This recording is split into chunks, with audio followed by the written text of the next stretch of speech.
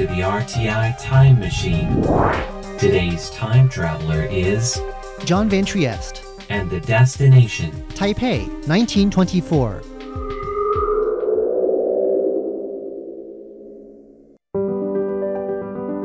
In 1924, when Taiwan had been under Japanese rule for just shy of 30 years, the colonial authorities put up a building in Taipei's Botanical Garden.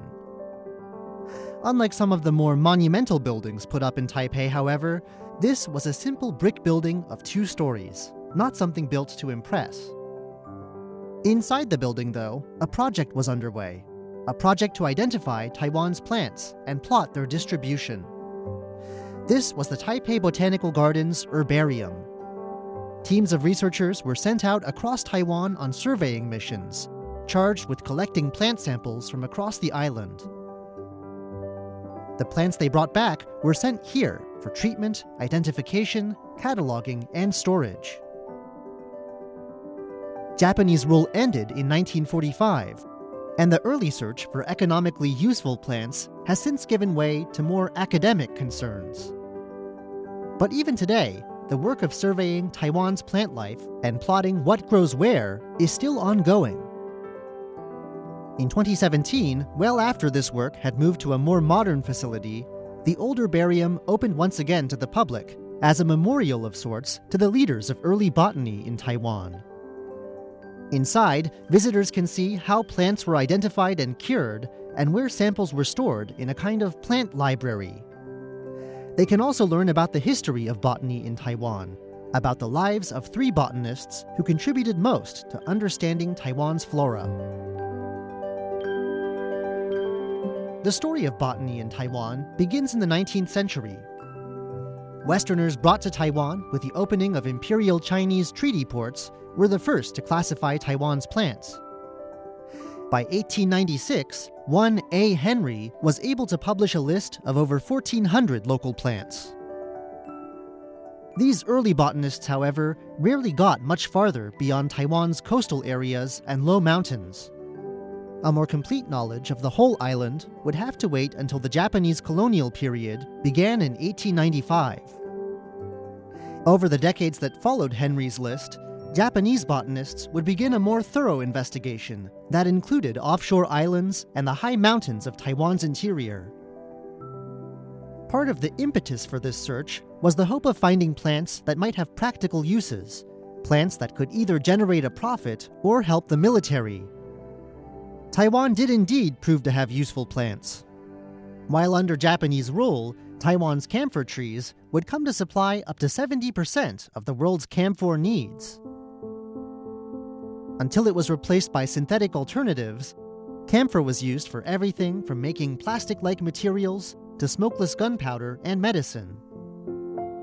Taiwan also had rubber plants, prized ornamental flowers, and a tree found to be useful as a substitute for cinnamon. Despite the practical side of things, though, there was also a genuine interest in advancing knowledge, too. One of the scholars remembered in the herbarium today, Hayata Bunzo, arrived in Taiwan from Japan in 1903. He went to work and spent the years from 1911 to 1921 writing a 10-volume work in Latin that included both early Western findings about Taiwan's plants and the more recent discoveries of Japanese botanists. Over 3,000 species were described. Later, in 1908, 2 more founding figures of Taiwanese botany arrived from Japan, Kanehira Ryozo and Sasaki Shunichi. Kanehira's work included a 1917 treatise on Taiwan's trees, a work that examines Taiwan's different forest zones, as well as the trees of Taiwan's outlying islands. Some of Kanehira's discoveries were celebrated by the colonial government. Mitrastemon, a rare, flowering, parasitic plant he found on Taiwan, was a feature at a 1925 exhibition marking 30 years of Japanese rule on Taiwan. It was also Kanehira who had this herbarium built, in his role as head of the colonial forestry department. Sasaki Shunichi, meanwhile, was one of the herbarium's early directors, starting in 1930. By Sasaki's time, the herbarium had only been open for 6 years, but already its collection had swollen and needed cataloging. Sasaki's catalog recorded over 30,000 specimens belonging to over 6,000 species.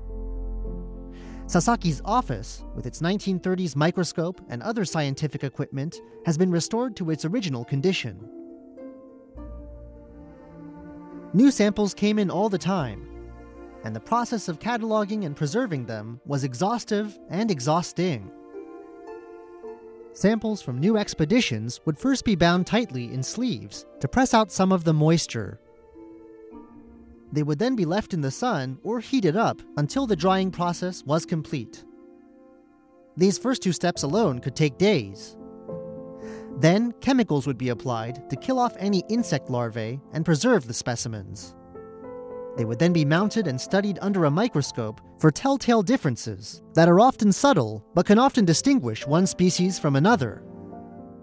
Finally, the mounted samples would be categorized and labeled with details about the date, place, and circumstances of their discovery.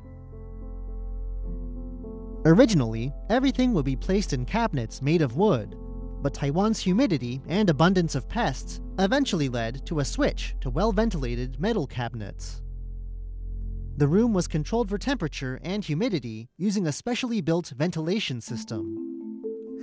Researchers, and sometimes members of the public looking into a certain plant, would use a card catalog system, much like those in an old library, to find what they were looking for among all those cabinets. Original sign-in sheets and notices listing rules for visitors are among the objects still on display in the herbarium today.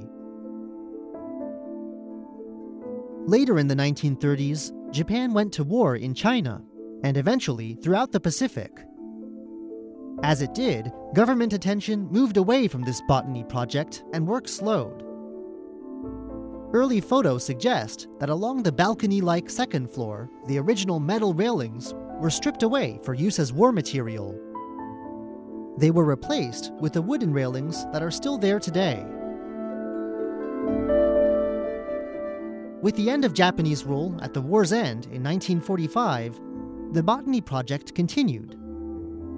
After the war, when Taiwan was handed over to the Republic of China, a new Taiwan Province Forestry Research Institute simply took over the job of mapping and identifying Taiwan's plant life.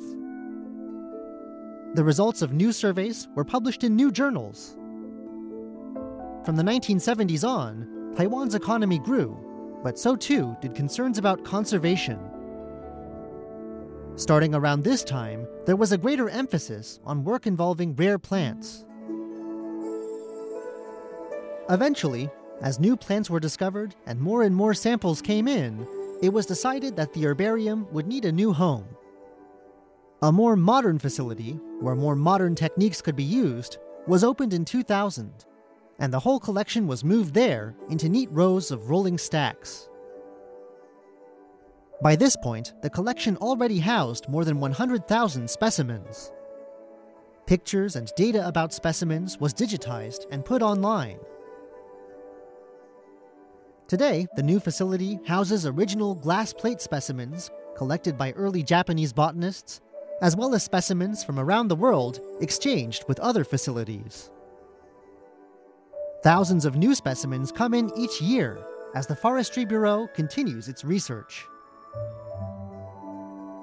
What was to be done with the old herbarium, though? It was later declared a historic site, but otherwise little used.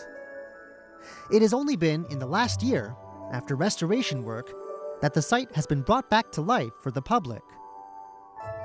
In addition to biographies of the great botanists and recreations of their working environments, you can also see their equipment, their cameras, collection boxes, and technical instruments, as well as photographs from their treks into Taiwan's high mountains, taken in the interests of understanding this island's natural wealth. I'm John Van Trieste, and I hope you'll join me again next week for another journey through time.